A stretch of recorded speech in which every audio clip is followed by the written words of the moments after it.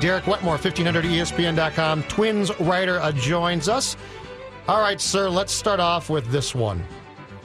Cleveland. Can we put to bed the fact that there's still people out there that think that Cleveland is going to, at some point in time, take total control of this division? I think Cleveland very well might win it, but when you get swept by Oakland, outscored 17-6, which they were, I think until we see way more, we need to realize that the American League Central is probably going to remain tight and that there is just as good a chance as Kansas City continues to thrive. Cleveland, to me, I keep getting told they're going to come around, and they should. I get it. I get that their roster should. But I'm also at the point of saying we are now nearing August 1st, and they haven't yet. Yeah, I've been waiting for it for a long time with their pitching staff. You expect that it's going to come around at some point. You mentioned the Royals, and to me, Colin and I were talking about this last week.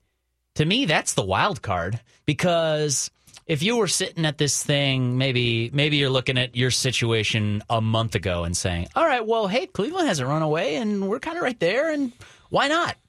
But now that was under the assumption that, well, the Royals are going to sell off because they got so many free agents in their walk year. They're going to have to make a decision and probably blow it up, restock the farm system. Now it doesn't look like that's inevitable anymore. In fact, I wouldn't be shocked to see Kansas City as buyers.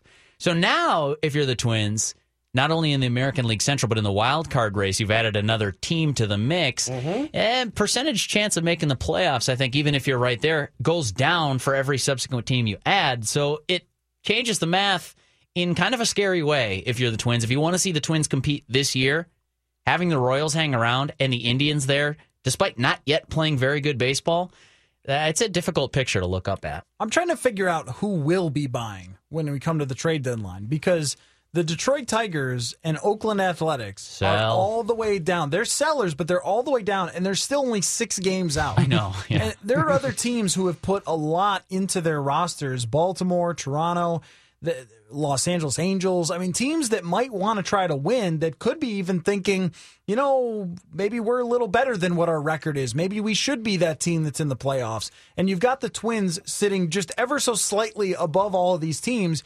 But our conversation is, oh no, they're not big time buyers for sure. And I doubt they will be. But I'm looking at this trying to figure out which way it's going to go, saying to myself, well, who is going to be those teams that add that big player that might be the difference? This is the beauty of the second wildcard team. I know I'm probably the youngest traditionalist among baseball fans and stuff. I don't know. Intern Charlie was mad about Bartolo Colon earlier. Intern Charlie's worse than you. Oh, really? All right. Well, Charlie, we've got something to talk about this maybe at the break. I think that just generally speaking, there are a lot of things that I'm like, I don't know. I like this better the old way. Mm-hmm. The wild card is not one of those things. I sort of braced for it, like this isn't going to be good. It's been fantastic for baseball. I love the drama that it adds, and the trade deadline is Exhibit A. You've got all these teams. You just mentioned Baltimore and Toronto. For all intents and purposes, out of the race, right? I mean, they're trying to chase the Yankees. They're trying to chase the Red Sox. Tampa Bay's ahead of them in the wild card, but yet Baltimore's 5.5 games back of the wild card, as is Toronto at this time. That's a tough obstacle to overcome, but it's not insurmountable. And that's why I picked them out, because those are two teams that I look at as, well, those aren't rebuilding teams like the Twins. Yeah. Those are teams that have been competitive for quite some time now. They tried to win this year. Yeah, and they wanted to win this year, and they might be looking at it as, it's a long shot, but what good does it do us to not try to sell off a prospect to get that player? We need to make it right now. I think that there's two ways of thinking, and some teams sort of get caught in the middle. It's like in the NFL when you're 8-8, worst place in exactly football. What this is. Right worst now. Place in football. If you're five and whatever the math is, 5-11, they play 16 games, right? NFL, yes. Wow, thank you. It's a bad place to be, but at least we're going to get a new quarterback, maybe get a new coach, or we like the coach we have, and we just sort of have to build around this nucleus. In baseball, the equivalent of 8-8 or 7-9 is wild card maybes. You're like a contender, kind of. And if you're in a market like Toronto that expects to win each year, or now they do, Baltimore expects to win, boy, that's a really tough spot to be, especially with the inherent flaws that some of those teams have. I don't know what you do, but I think you kind of just have to. if you're the Twins, you kind of just have to choose. You can't sit on your hands. You're either going to go into selling and play for the future, or you're going to try to load up and take a shot this year. I think the Twins, in this metaphor, would be the best 8-8 you could ever be in football, which is if you were 1-15 the year before, and you drafted your franchise quarterback, and you went 500 in his rookie season, and then you'd be looking at it like, man, the future is ours with this guy that we showed this much progress in a year. And there are these other teams who are afraid of being that 8-8 team because they're like the Vikings last year. Sure. We've built this thing for a long time, and the best we can get if we're the Orioles or the Blue Jays or the Angels. I mean, the Angels poured all that cash into Albert Pujols, and they've just been spending. And they've got the best player in baseball, and now you're hoping to sneak in the back door. Yeah, and every year you have the best player in baseball, and you feel like, well, we should just buy, because if we get a chance, maybe we can make something happen in the playoffs. And there's an Angels team, they're 3.5 out. And then the Rangers, they're the same way. They've built this team for a long time. So that's what makes the Twins, I think, for one, in a very different position than most of these teams, but also in a much better position than most of these teams. The growing teams that the Twins are with, I always look at the Rays as a constant state of improving and they building. Sold off this winter, and now they're still here. Right? And the Yankees are a growing team that is going to be, in 2 or 3 years, really, really good. Mm-hmm. So but everybody else, I mean... I know. But here's my issue with this. Mediocrity. So I think if I'm reading between the lines here, your argument is, well, if you're the Twins, maybe add to it, but don't add aggressively. You see what you got in the future, but consider adding to this. I think I'd come down a little bit harder on the you should buy argument, and here's why.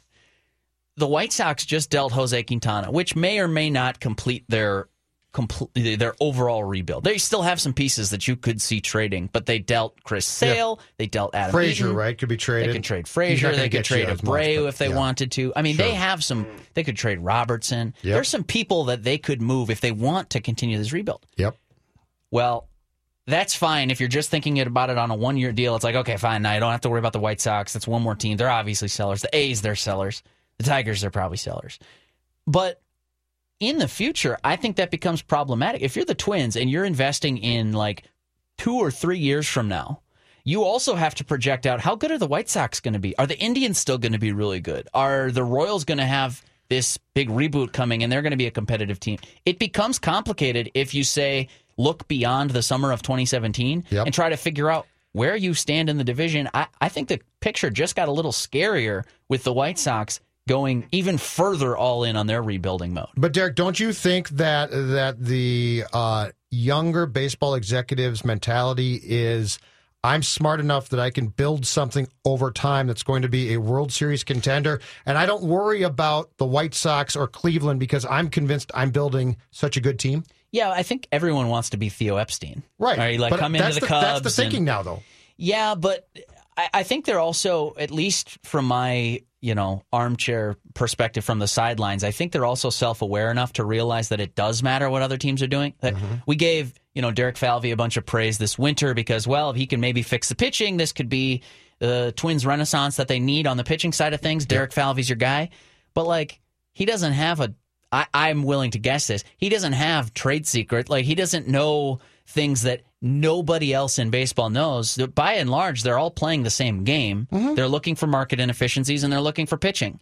And so if the Twins are maybe starting from a little bit behind in that race, they have to run faster than the other teams to catch up to where they are. So do you want to take the slow build approach? Based on their public quotes, it seems like that's what they're going to do. Thad Levine talking up the possibility of not adding pieces. Derek Falvey's been wait and see since he got here. Do I think that could be the course they take because that's sort of the front office executive MO nowadays? Yeah, absolutely. I think that's possible. But I also think that they're looking at other teams and seeing the landscape of baseball and figuring out where do you fit into that and make your decisions accordingly. So it plays off of both things. It's both the sort of the ego, but then also the selfless realization that, there are some other teams we have to compete with. We not only need to be a better team, we need to be better than those guys next year. Based on history, shouldn't they go into this deadline saying, what bad players can we find that might actually become good? What Cliff Lee can we find, or what Corey Kluber. Jake Arrieta or Corey Kluber. I mean, what if they sent off nothing prospects or just cash considerations or whatever they could from every bad team possible for 5 different pitchers or whatever? I know that there's roster constraints here, but whatever way you could, I almost think that is kind of the most likely scenario.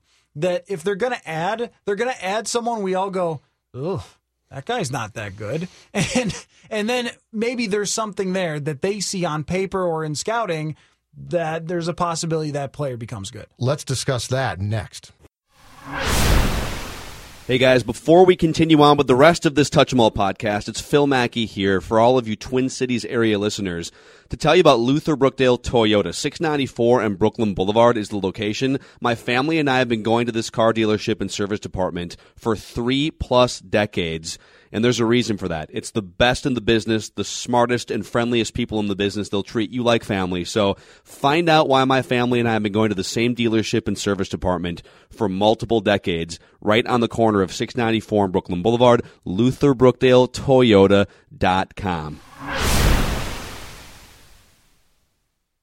Okay, I think they should go get bad players. Yeah, but bad players who could be good They players, got Cologne maybe. coming already. No, not that type of bad players. That there is a history of pitchers being bad in their first location, whoever drafted them, developed them, and on, and then being picked up by other teams and becoming good. And I think that this team is in a perfect place to buy a couple players. If you brought in 2 pitchers and we went, what? These guys have 5.5 ERAs and they're 27. And then they could be like, well, we're just looking for pitching depth. But behind the scenes, there's some reason, whether it's video or analytics or whatever it might be, that person could be a long shot good pitcher. So this kind of, I think I'm colored by the book that I'm reading right now, and it's about like stats and randomness and stuff like that. And it's not particularly pertaining to baseball, but it applies so perfectly to what you're saying here. So I'm going to be a little cynical, and you'll forgive me for that. I know you will. I think we tend to remember the players who were bad and became good because it's unusual. Yeah. In the same way, we forget about the players who are bad. Someone gives them a second chance, and then they're just bad. So I get what you're saying. I can think of a dozen examples of players who needed the proverbial fresh start. And in the media, we put a narrative on it, change of scenery, whatever. Sometimes it's a bad coach that they were with, and then they get to a better coach. Or sometimes, I heard you guys talking about Laquan Treadwell earlier, sometimes they just don't take things seriously enough or don't have what it takes, and they need to be humbled first. That happens all the time in baseball. But I think we're just so much more likely to remember those than they're actually likely to pan out. It might be, like, what would you guess? How often would you say a pitcher is not good until age 27 and then becomes good? Oh, I'm just out of 100, how many guys would flip the switch? 2 or 3, probably. Okay. So it's not a huge chance. Maybe that's higher. Maybe it's 10 or 15. It's a very difficult profession. I was going to say, give me 2 or 3. Yeah. I'll take that. But my point is that this team is in a position to do it. Sure. That there aren't often teams that are in a position kind of take a gamble on a guy, to take on somebody who might have some potential in there. And that if you keep doing that, if you got 2 or 3 guys at this deadline, and maybe you pick up 2 or 3 guys in the offseason or whatever that might have a chance, that I think with Bartolo Colon, what we're seeing here is they've already got this mindset of, well, if we bring up the guy from Rochester, he's going to get his face beat in with a shovel. And if we bring, that's 100% chance. And if we bring up Bartolo Colon, there's probably an 85 to 90% chance he gets his face beat in. But there's also a 10% chance that he doesn't and that he's pretty good for the rest of the season. So why not take that swing? And I think it's the same thing with those other guys that, maybe it's 1 out of 100 or 2 out of 100, but what if you can increase those odds by knowing different things or having different numbers that point in a certain direction? So that's a perfect segue, because the knowing something that other teams don't know, I think, is gone. By and large, it's gone. I think that it's so hard. Like, imagine if you were a general manager in the 1950s and you had the ability and technology to not only monitor but understand the importance of spin rate and things like that. You can say, like, Branch Rickey. Yeah, that's right. With spin rate?